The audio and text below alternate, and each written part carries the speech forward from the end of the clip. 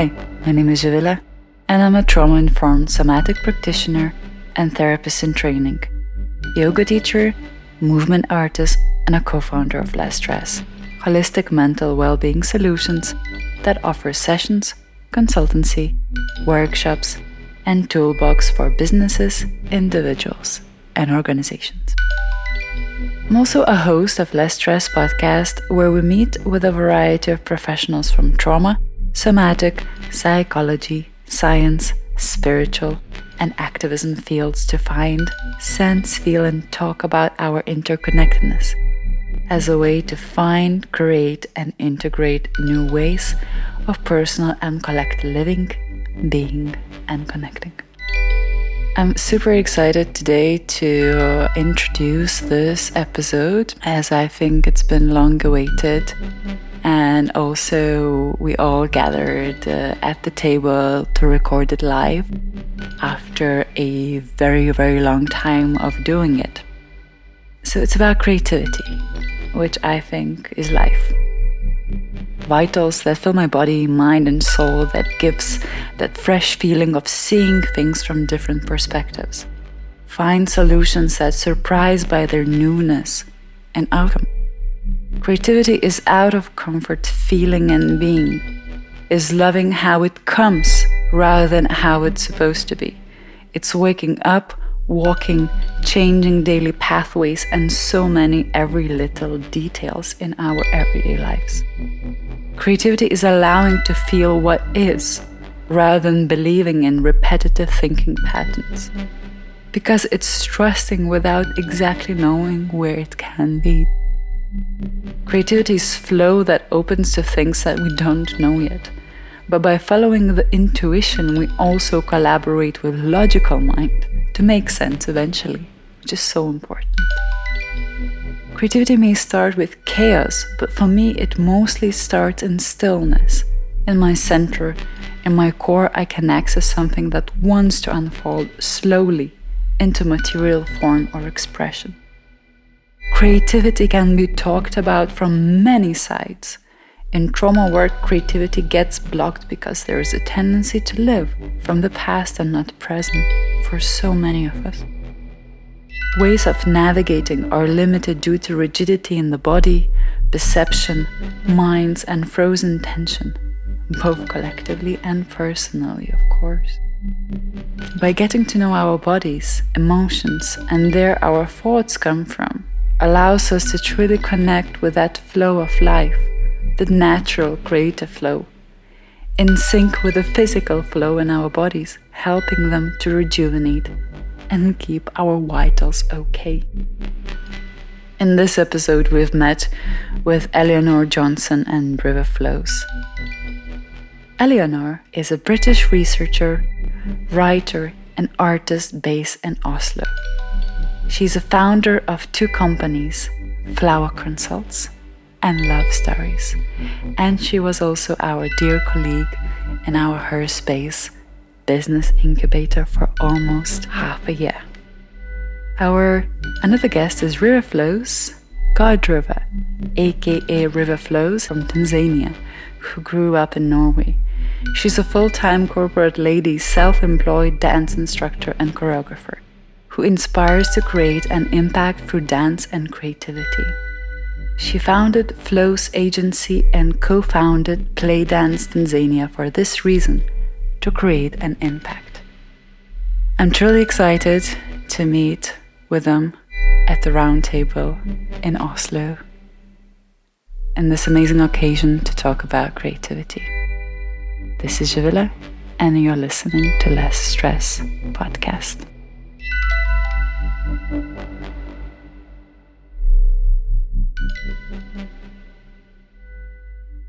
Today I have with me Eleanor and River, and also Gabriele, as most of the times. So hello.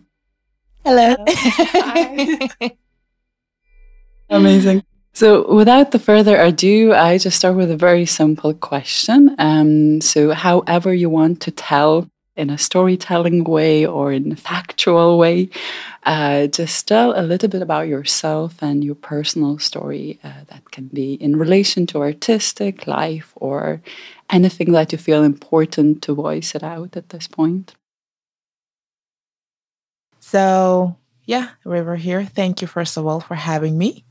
I am not a pro at podcasts, so I will do my best. Now, so my story is long, but to keep it relevant to what we're speaking about today, I can say that being brought up with two different cultures, because I was born in Tanzania, but I grew up in Norway from the age of 7. Being, having two different backgrounds culturally, custom wise, just in all different aspects of life, became a bit confusing for me, especially as a child. And so when I finally found dancing is what I do, it became sort of like an escape for me. And just everything artistic, whether it was drawing, I did music, I did all different things, sports, it all became sort of a part of finding who I am and finding my identity and what I love to do and where I feel like I belong and where I feel like at peace. So fast forward to where I am today, it's still a big part of my life. And I never want to say that art and creativity defines me, but it's definitely a big part of me, and it's a part of bringing that balance into my life, into my everyday life, and a part of bringing me that inner peace and joy and harmony and keeping me afloat, but also keeping me wanting to grow more and elevate more, because in art and creativity, there's always so much more to explore. So it still keeps that curious side of me driving. So yeah, and as of today, I'm a 27-year-old lady who's both in the corporate world but also in the creative industries. And I couldn't be more happy of where I am. I'm not where I thought I would be at 27, almost turning 28 in 2 days. But I'm definitely where I need to be, and I'm very happy and content with where I am. So nice to meet you. I'm Eleanor. I am an anthropologist, an artist, and a writer. I grew up in Manchester, and I have traveled all around the world. I've lived in Paris, Hong Kong, London. I was very creative as a child, and at some point during my early 20s, I decided to stop all that and pursue a career in tech. I was really looking for, I guess, a sense of safety. I mean, on the other side, I did see that there were lots of creative opportunities there as well, but I really dedicated all my energy to building my career in tech. But I never really was able to walk away from creativity. And in some way or another, art and fashion, music has always found me. And it was I always called myself a writer. It was only recently that I discovered that I was an artist as well. I started painting about a year ago. And through that discovery, I ended up being able to write a lot more creatively as well. So I write and then I paint, and then that unlocks a little bit more of a story inside me, and the process is iterative. So I'm a little bit like you, River. I, on the one hand, live a corporate life, and then I have my artistic side as well. And it's just an ongoing journey of discovery for me. Mm-hmm.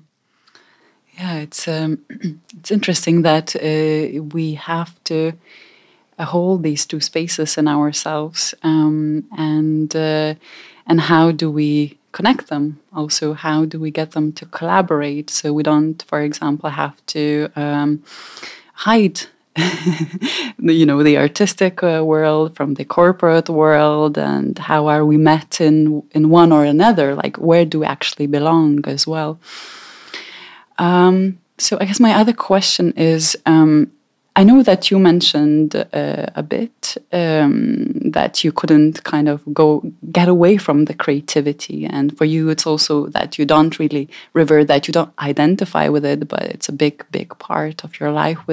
Without it's, I guess you can correct me, but it's difficult. I guess it's a natural flow that comes out of you, out of your body, and out of your expression in general. So I guess my question is, when you do create art, now we are just kind of focusing on art for now, but what is your intention? Where does it come from? And I guess what's your emotion? What's your intention? What is your values or morals or anything like that? When I create art, I mean, this is such a new process for me, like using the A word, art. I definitely think it's a little bit like exploring unmapped terrains within me. I'm always really surprised at what I create. And I've always written, and so my writing is at a point where I'm, I really labored my writing for years and years and years, and it's only now that I think I'm able to begin. I mean, this is like 15 years of trying to write one short story, and I finally managed to do that a year ago, and now I just can't stop. And I think, and with the painting, that was just a complete surprise. I was like, oh, this is another means through which I can express myself. But it's a little bit like you don't know what you're going to find until you go in, and then you uncover some treasure. And sometimes it feels like magic, and sometimes it feels like really hard work. But the better that you get technically at what you do, the more you create this container to fill up whatever it is that you're trying to express. But it's a really strange process. There's no science to it in a way. Or there is, but often it just kind of like, I don't know why it worked, or I don't know why it didn't work. But I can totally second that, Eleanor, because it's, for me, first to what you refer to calling yourself an artist. I don't think I've ever called myself an artist out loud, because it's such a strange term. I've always looked at myself as a creative individual. I feel like that's always safer, especially, here in Norway, it's like you have to be very careful with how you don't want to put yourself out too much, because you don't want to seem, but that's a whole different story. But yeah, so for me, when it comes to creating art or just creating in general, as I mentioned earlier, I've done a lot of different things over the years. I used to sing, I used to write songs, used to play the guitar. So I always try different things, and that's what I meant with, I don't want to identify myself with just one thing, because I just want it to flow. I don't ever want to put myself in a box like, oh, I'm just a dancer, or I'm just a writer, or I'm just, whatever. However, like when it comes to creating, I think I created my first choreography when I was like 9 years old. I remember it was like, when I think about it now, I was like, it was so silly. It was like so basic, but I was so proud of myself. I was like, yeah, these are my steps. Like I did this, I made this. And I just remember feeling this joy, and I shared it with my sisters. My sister learned it, so we did it together, and then we performed it for my mom. So it was this whole big step and milestone. And the same thing whenever like I compose something on my guitar, or I managed to write, I used to write a lot of like short poems before, back in the day as well.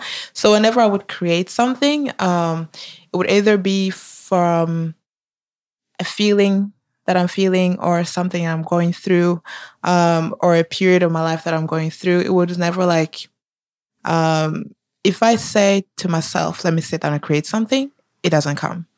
It will either come like whether I'm in the shower, or I can be at my desk at work and I'm listening to music and I'm like, oh my goodness, I'm getting all these steps in my mind, or getting all these ideas.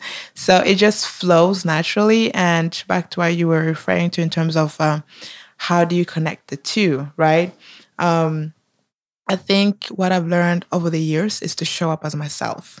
So, and I remember like I started this new corporate job last year. And I remember I said in an interview, I was like, this is who I am. Yes, I work for you full time, but I also have this side of me that is a part of me that I will never neglect. right? So I am here today because I want to do this. I will, speak openly. I will sometimes dance in the office. I'll just have music in my headset and I would just start, if I get some moves in my head, I would just start dancing and my colleagues just love it.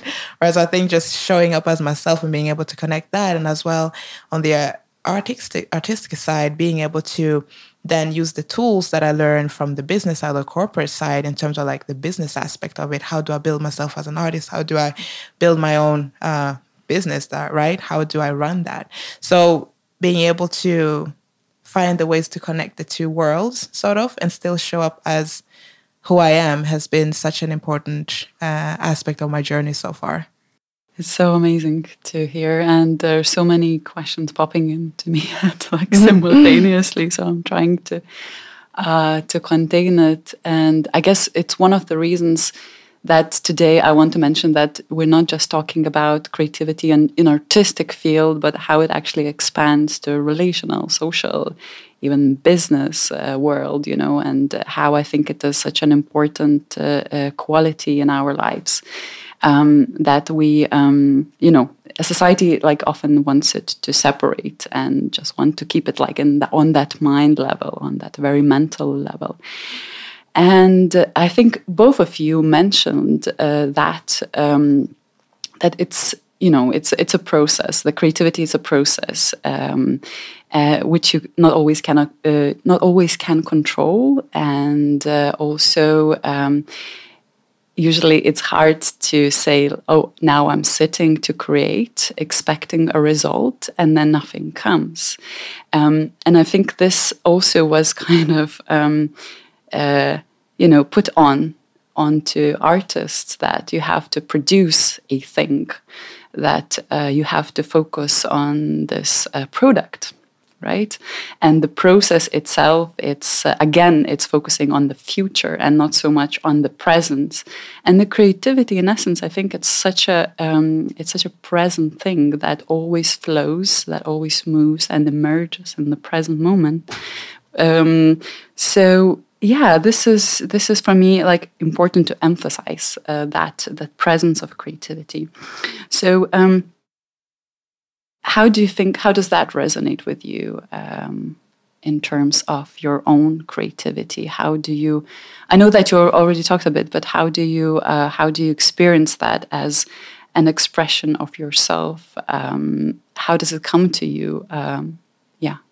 Yeah, I mean, I guess in the past I was always really, I think I was so results driven for so much of my life that that was probably part of the reason why my creative impulses were kind of killed off at quite an early age, because I had such high standards for myself. And at some point, a few years ago, I started to get a lot better at saying, this is who I am, and listening to who I am and what it is that I am comfortable creating and putting in the world. And I think now I try to pursue a creative life on a much more achievable scale, like where can I put little bursts of creativity when I'm cooking?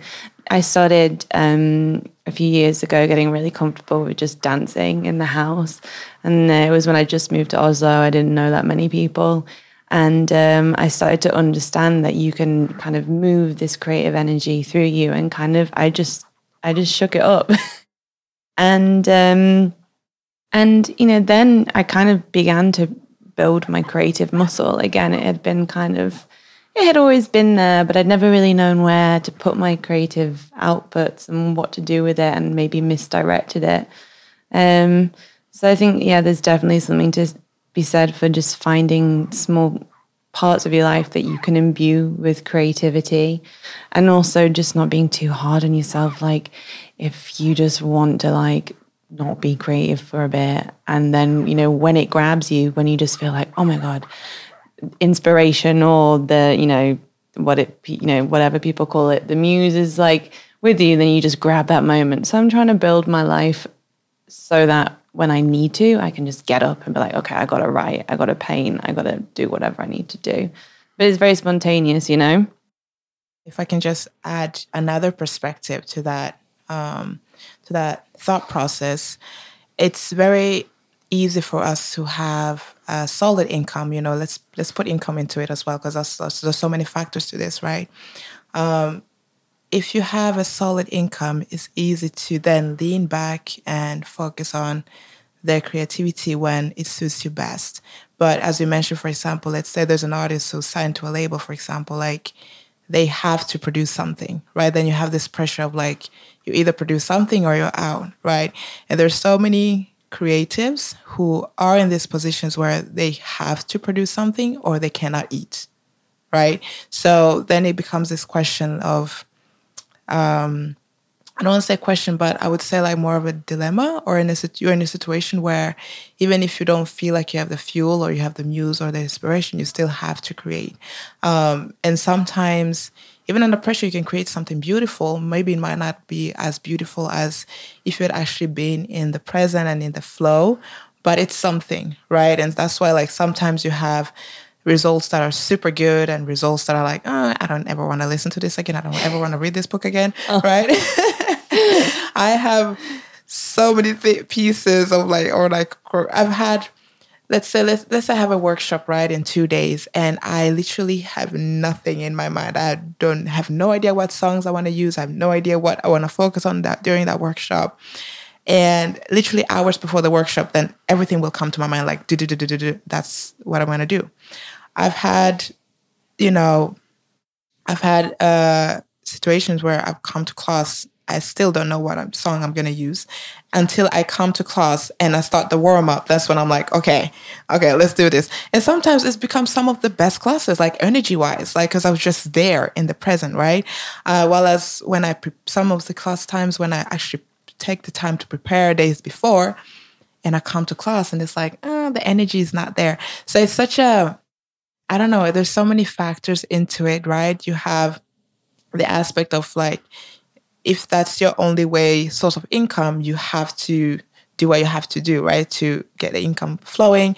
And the aspect of, being blocked or not really knowing when it's going to come to you and it being the best results or it being not the best result, right? So there's so many different aspects to that question or dilemma, I would phrase it. Yeah.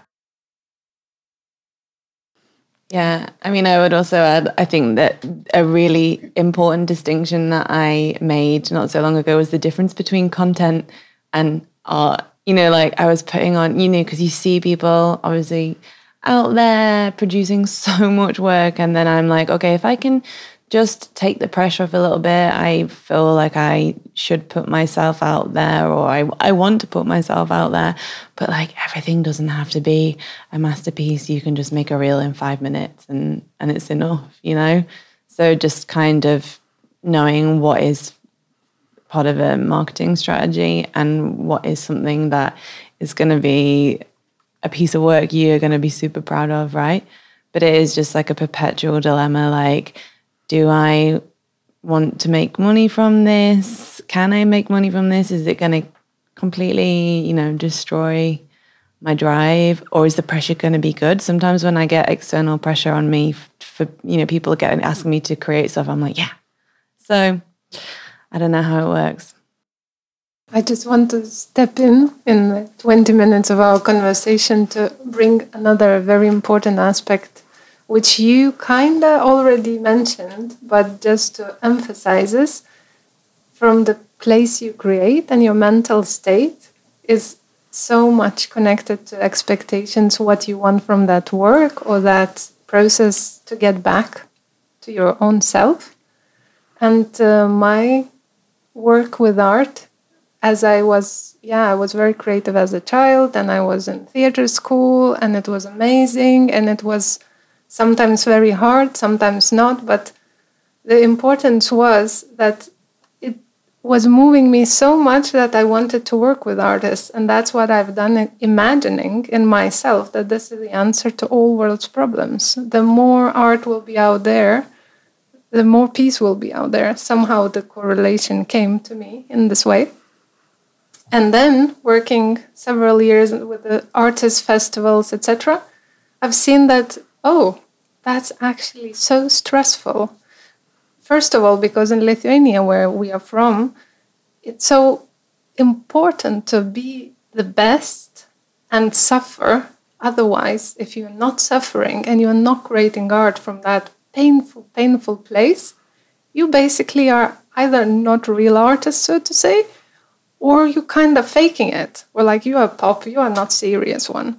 So there was all the school and history, in our case, which kind of pushed us as artistic society to suffer, and from that suffering, show it on the stage, show it on, in our paintings, show it in films. In films, books, everywhere was so dark.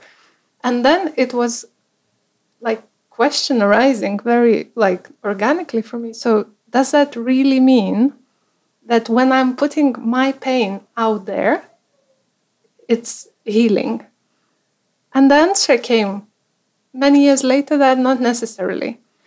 Yet I was lucky enough to work with the art as a tool to bring very important messages, like worked at Amnesty International on the death row penalty campaigns, where we used people's stories and art to tell the story, and people are much more receptive to it.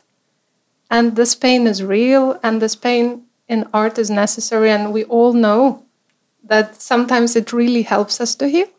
But I'm bringing more the question for you from the perspective of how much of putting us through that expectation of pain can actually heal us, and how much, first of all, we heal our pain, and then we tell the story with a, so to say, happy ending, or more like the recipe for, hope and healing for others to take away at home. That's a good one. It's a deep one. And it's, first, it's true what you're saying. I feel like a lot of times those who go through the harshest of the harshest, and you see it all the time, right? Oh, this actor slept in their car for 4 years before they made it, or this, artist, was sleeping in the garage for 4 years before they made it. And people who struggle the most are oftentimes more praised than the ones who maybe had a more privileged life, right? And it should, in my opinion, that shouldn't be the case, because whether you started off in a car or you had a comfortable life, if you have art to share, it should still be acceptable, right? It just comes from a different perspective.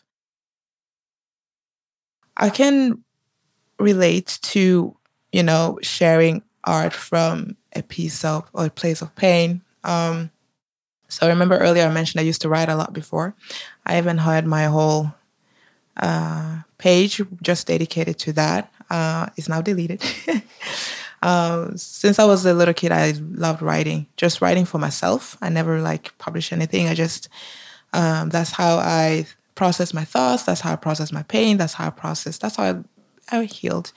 And then a couple of years back, I started sharing some of the things I was writing, and a lot of people started resonating with that. It was everything, oftentimes from a place of pain, but for me, that was more of a healing process. So as you mentioned, that I had gone through what I'd gone through, and then when I felt ready to share it as sort of more inspiration, encouragement, from a place of uplifting others and ensuring them that you're not alone, or, you're not alone in this situation, you're not alone in this situation, it was accepted in a very positive way. So I can relate to what you're saying. At the same time, I remember there's some things that I wrote that I was very hesitant in sharing, because I was like, is this gonna really uplift people, or is it gonna make them feel sad? Either sad on my behalf, or because at the end of the day, I'm like, a lot of these people know me because it was on my page, so they knew who it was. So I was like, okay, how are they going to perceive me? How are they going to, at work or school or wherever it was? So there is, I don't know I don't know if there is a correct balance to it, but I think as an artist, like when you're sharing from a vulnerable, when you're, even as a person, when you're sharing from a vulnerable place, just feel whatever feels comfortable enough for you. Because sometimes you can even feel like, oh, now I have to share this because all these other things I shared were so positively accepted, especially in our era of social media. Like, I mean, imagine you post something and then it hits 1 million, views, and you're like, you feel like you have to share this vulnerable side of it, but no, you don't have to. So I feel like knowing the limits of how, like knowing your own boundaries, like what are you comfortable with sharing without, those external forces or those external stressors, is where, where it is called. Key. The key. Yes. Thank you. The key, finding that balance. Yeah. It's a really important, it's a big topic to talk about. I'm really passionate about that topic. So yeah. Yeah, I mean, I'm totally with you, and I think we could probably talk about this for a really long time. And a lot of the stuff I've been working on at the moment has been about that exact question, and the question of pain. And I totally agree with you. I've really been working so hard on figuring out where my boundaries are, and occasions I've overstep the mark, and then sometimes I think, oh, I could push this a little bit more, like I'm ready to tell this story in this way. I think the question of pain, I mean, on the one hand, like, it's not just you don't want to just commodify it, and I think it's often overvalued, and it's, yeah, like you say, at what point is that just counterproductive? And I think there's also something, when pain is used for whatever creative impulse, however you're expressing it, I think when it's very raw, when it's not been processed, obviously there are exceptions, but I think that often it's really uncomfortable to watch or experience. And I think there is a kind of alchemical process almost to taking what you need from that to grow and evolve, but then also turning it into something that sits a little bit better with you and in you before you are able to share it. I think it was Truman Capote who said, like, you should, I have to completely paraphrase, but your tears should have dried a long time before you try to stir up the same feelings in your reader. And that really hit me, because it's also about time, right? I think if you're creative, you're often like, oh my God, I have to, turn this into some kind of meaningful, I don't know, output. And it's like, oh, give yourself a bit of time, But it's a big question for sure. And I feel it's so important. And I think you both mentioned that, one thing is to show it as a raw thing, as a raw material. Another thing is to have the intention to transform. And in that transformation, so it's actually showing that transformation more than showing the raw pain to people, to the receivers on the other side. And I think, I guess I also want to share, because I myself went through the process. I am kind of, I'm an artist, more of a ex-artist, ex-dancer, which I don't do that much anymore. I turned to the well-being and the therapeutic field. But I remember when I had this wonderful opportunity to create a work through quite a long period of time. I had almost a year.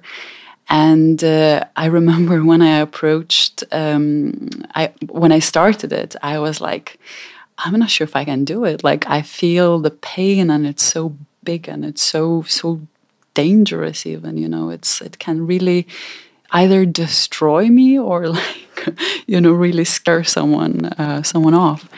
And I remember just going through that process and trying to come across to the concepts and some structure and formats. And I was really struggling. I was just really struggling because I felt so raw and so alone in this. And then I remember just something towards like actually the end, just before the like a month before the premiere.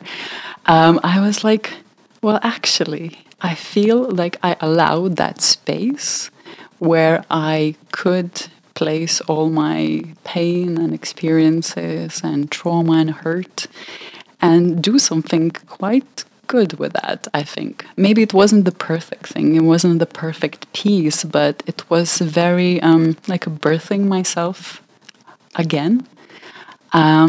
Yeah, and it just felt very empowering. And at that point, I exactly felt what it means to produce the pure pain and then without taking any responsibility, and what it truly means to go through the process, through that transmutation and transformation, and then try to actually find the dialogue with that outcome that came out of you.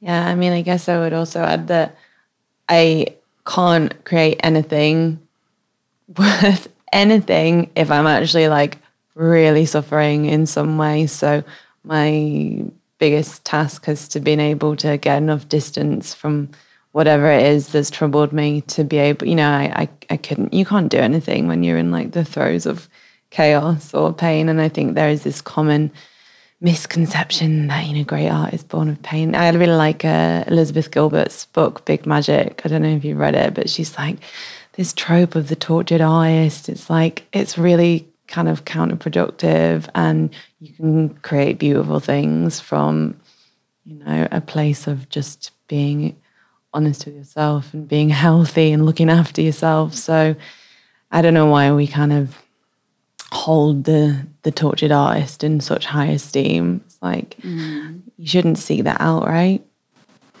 I think it's quite a bit of collective conditioning and being attached to traumatic memories as, war and Holocaust and colonialism and number of things that are still very present in our collective consciousness. So in a way, because we haven't transformed that as a society, as societies, it's it's hard to kind of get our bodies and our minds and our emotions to that presence of the flowing. I feel about that pain versus flow reality in creativity and in general in our lives, where we act from, where our choices come from on everyday's life, tasks, and not only creativity, but here. Yeah, thank you so much for answering my question so openly, and really appreciate that.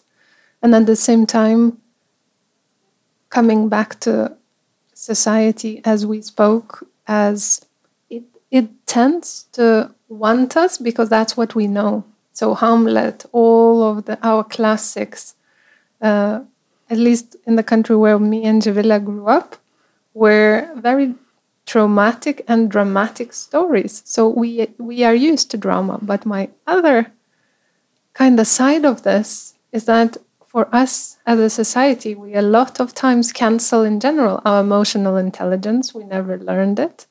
We never knew what it is and how to deal with our feelings, emotions, other than cognitive behaviors we've been forced into by societies. So in that sense, sad music, very tragic story, can awaken some feelings which we cannot feel ourselves, just sitting here and letting them out. So it does help also tremendously, therapeutically speaking, also to go through the process, or just taking the pencils or colors and watercolors and just putting out there. And then we don't think about so much about the result or who we're going to sell it, any marketing strategies. We just do it because we have to release something, what's alive in us. And that either pain or joy, in that way, it's always true and aligned with what we feel at that moment. So it's like we are allowing ourselves to witness that in a very kind of structural way. So one thing is to carry it and feel it and think about it, and another thing is to get it out and actually see it. And I think that has like such a transformative way, not just for artists, for all of us, for humans, for humanity. As well to to release the pain or the tensions out of our bodies, that rigidity that is so ingrained in us. I think, just to add a sort of like a ending to that, a huge respect, tremendous respect to artists, writers who are not afraid to tap into that space in order to create that art for us that we can use as a tool for healing, as therapy, as you say, like sometimes I can be watching a movie and I start crying out of nowhere and I'm like, why? But as I said, there's some unresolved feelings and traumas that we are not even aware of ourselves in our present, form, that is just in our, what is it called? Conscious. Yeah. So tremendous respect and gratitude to the artists who dare to tap into that space and create that for us. Yeah. And I also think, for so many artists in the world, creating and talking about some things are very dangerous as well. So this week we had this Oslo Freedom Forum, and we've seen the artists who do create in order to resist, their politicians and the autocracies, and I think. And it really showed what kind of power the art can have. And so not just, to be, I guess, aesthetically pleasing, which is an amazing thing for us, but also to move and change structures in the society too. So it's also a big thing in that. Yeah. Creativity is everything between language, everything between what we agree on as a society, and it pushes us forward, and it opens up new ways of relating to ourselves and relating to people, and it also challenges society to be more introspective, look at what's going wrong, and I have worked a lot in my research with activists who use art as activism, and it allows you to challenge dominant hierarchies in a way that you can't use any other language to do. So it takes you beyond what is often the stuff that's in the big institutions isn't able to challenge that. So it's the art that is outside of the status quo and what is perhaps easy to market that is able to affect change. Yes, and I feel that they have this capacity to move and to bring this possibility that sometimes, very traumatized societies are very frozen in that way, and they are those that do represent that possibility and hope as well. I think that we are kind of coming towards the end of it. And before the last question, I want to kind of ask another thing is how do you experience creativity in your day-to-day life and in your relationships even? How does that manifest into that field? Have you ever what about that? What about that? Well, I think, as I mentioned earlier, I'm just going to repeat myself a little bit. I think for me, what's been important, as I mentioned earlier, is to show up as myself, right? So the creative skills, a lot of times when you think about creativity, we only think about art. But creativity is literally everybody's creative to a certain degree. It's just how much do we allow ourselves to be creative, right? It can be anything from how do you solve your problems to how you plan your day to, how you plan your outfit to how you cook your meal. Everything around us is creative if we choose to see it that way. So I think for me in my everyday life, it's as you mentioned, Eleanor, as well earlier, it's the little things, right? I can be at home watching Netflix or whatever, and then I just have this train of thoughts, and I just turn off Netflix, open my laptop, and I start writing, right? Or it can be the opposite, where I'm cleaning, and then I just start dancing. So I try to, or as I mentioned, at work as well, even at work, I'm not ashamed. I'm like, I'm going to show up as I am, wherever I am. Either you accept me as I am, or you don't, basically, and I'm fine with that. So I think thinking of it not as a thing or a quality or something on your CV, but actually just who you are, your way of being, right? Because we're all creative in one way or another. It's just tapping into that and allowing it to take space, because we live in societies that want to fit us in a box, right? Or you are a corporate person, you're a corporate, or you're a lawyer, a doctor, you're a dancer, you're a teacher, so, but allowing yourself to just flow and be in however way you feel like being, I think. I mean, yeah, I totally agree. It's the stuff that, it's the ways that we can surprise ourselves. We get put in boxes, we get labels put on us, we get told who we are, and then life is about forgetting all that at some point and really discovering the parts of yourself that are there to be celebrated as well. I think my way of bringing creativity into my relationships is celebrating other people's creativity in the smallest ways, in the ways that if you weren't looking for it, you might miss it. I love fashion. I love the way that people, I don't love like the fashion industry. I really don't love the fashion industry.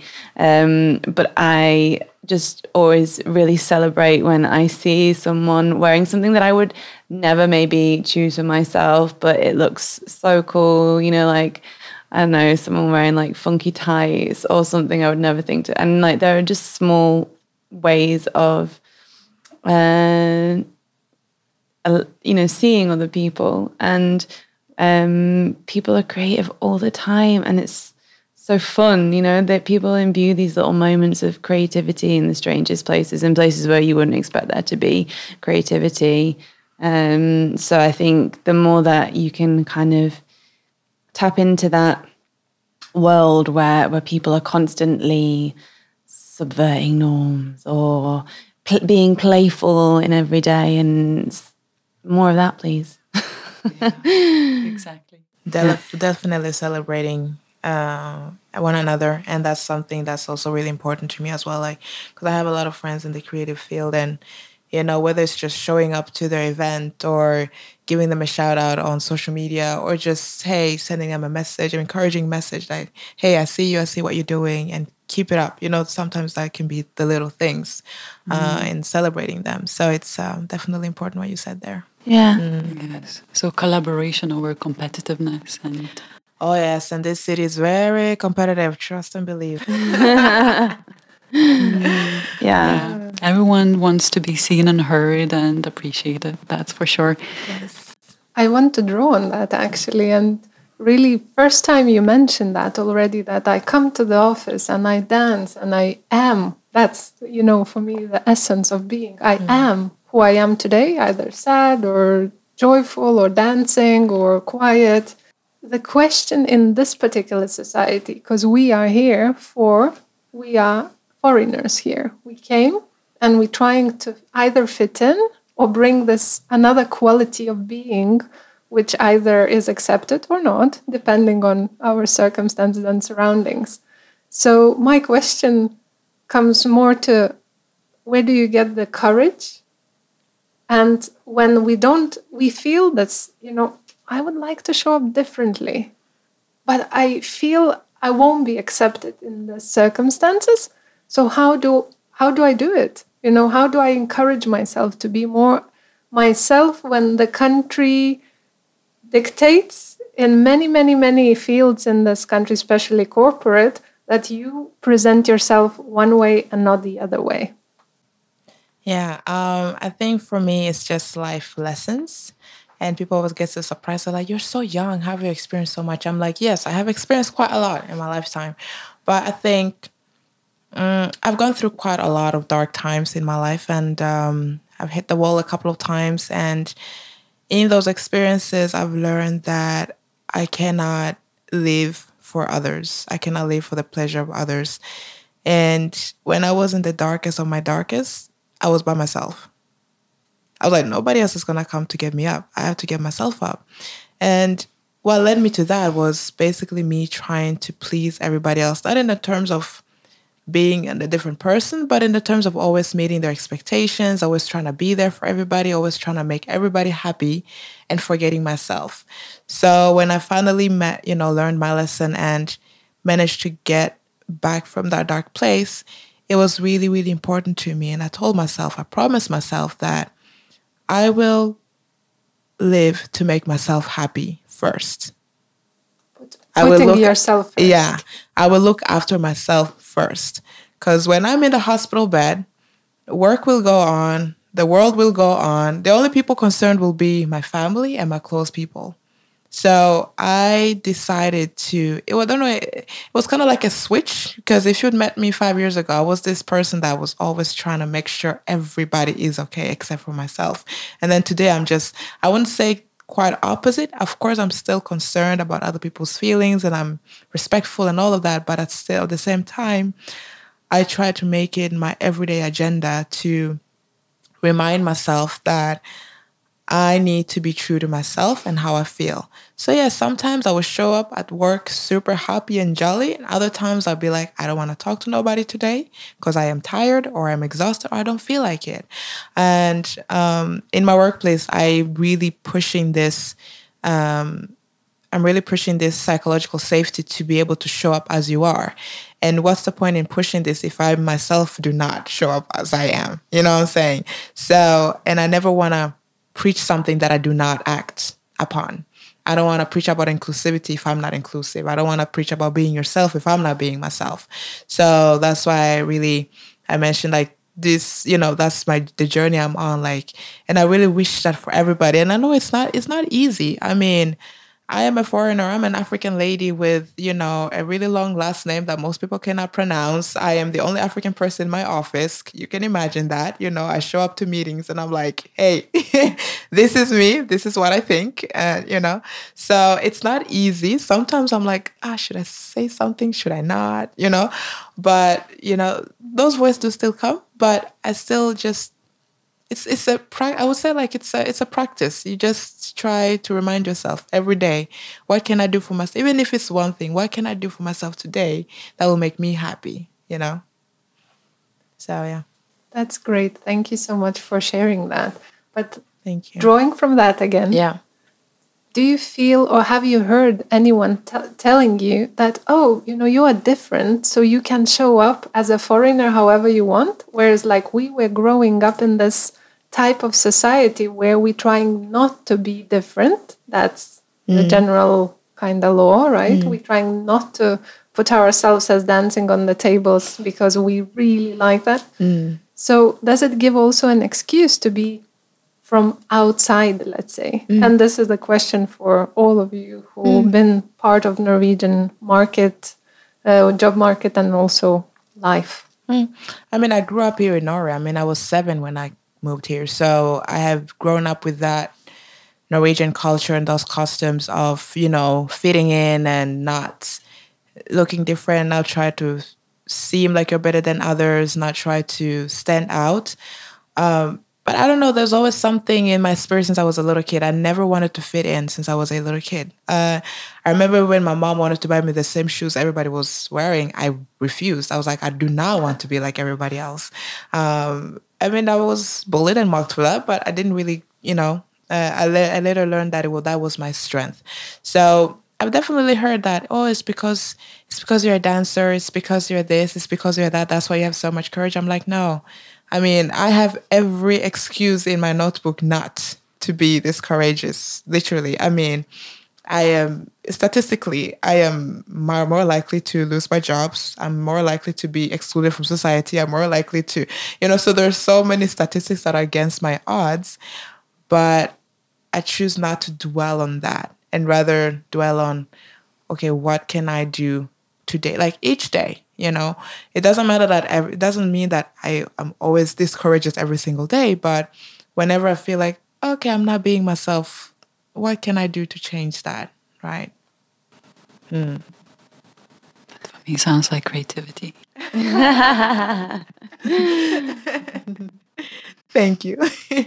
I really like that you use the word courageous. One of the a poet that I really admire, she tweeted the other day about courage being underrated, and it's not something that I think is celebrated enough. So it's really nice that it comes up and like what it takes to stand up and be have integrity with who you are, and it takes a lot of work to get to that point, and especially when fitting in is everything here, and at some point you just think, where am I losing myself, and what are other people losing as a result of that? And it's so inspiring when people do actually find that their inner voice and what makes them inspirational to other people. I would like to continue, definitely. This question kind of becomes a tradition that we ask for our guests. And this time I think I want to ask all of you, what is less stress for you in any way? It can come in any way. When I was just from today and now and here, after all the conversations we had and the themes we touched, for me,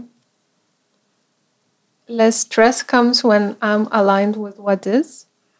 And the more I do the inner work, the more I let myself as I am to show up, regardless of what that is, then I feel in that alignment, no matter what happens, then I definitely am less stressed than I'm trying to pretend what's not.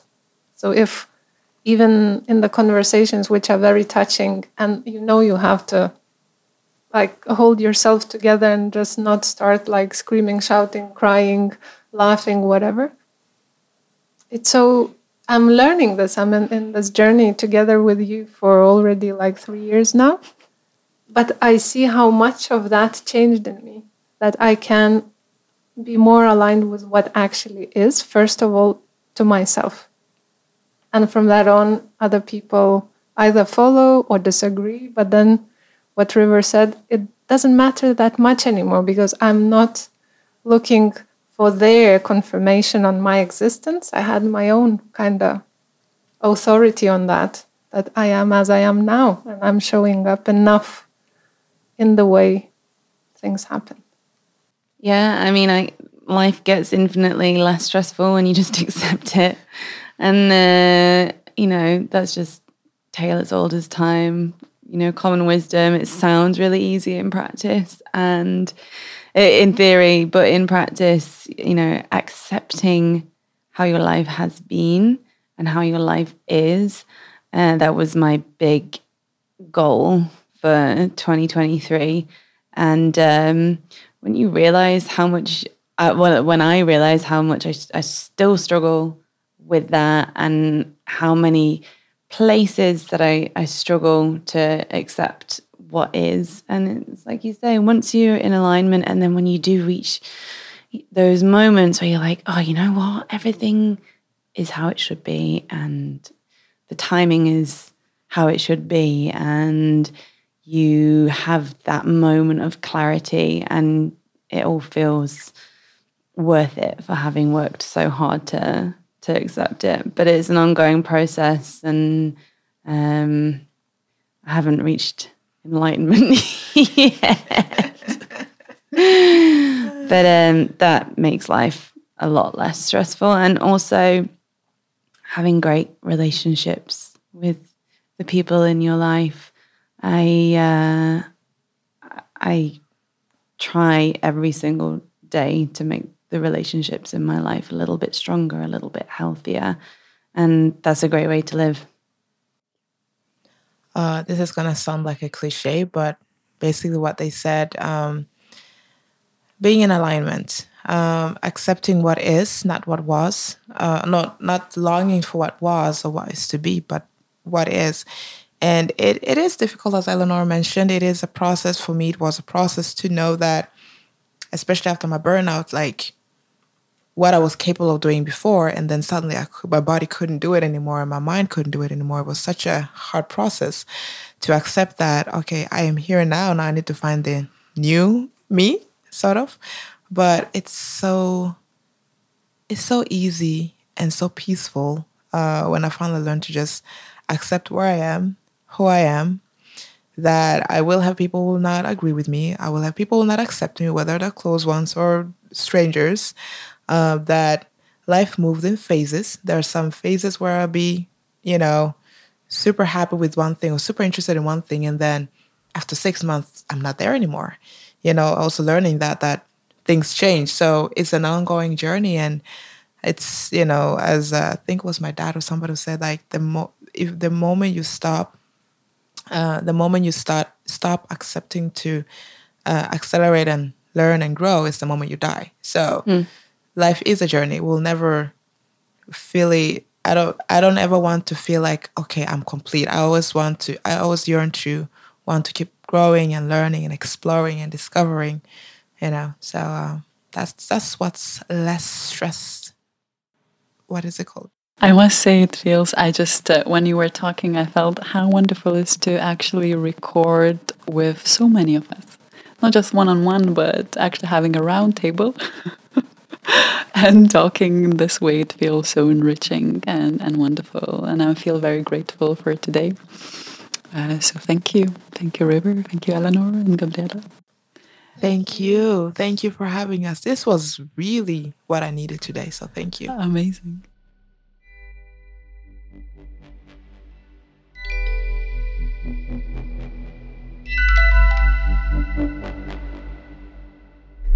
Thank you for coming to the end of our conversation. Once again, I truly hope that you take something from it and bring it with you. I just also want to kindly remind you that if you want to support the growth, the continuation of our podcast, it truly helps to focus more on this, because we purely do it out of passion.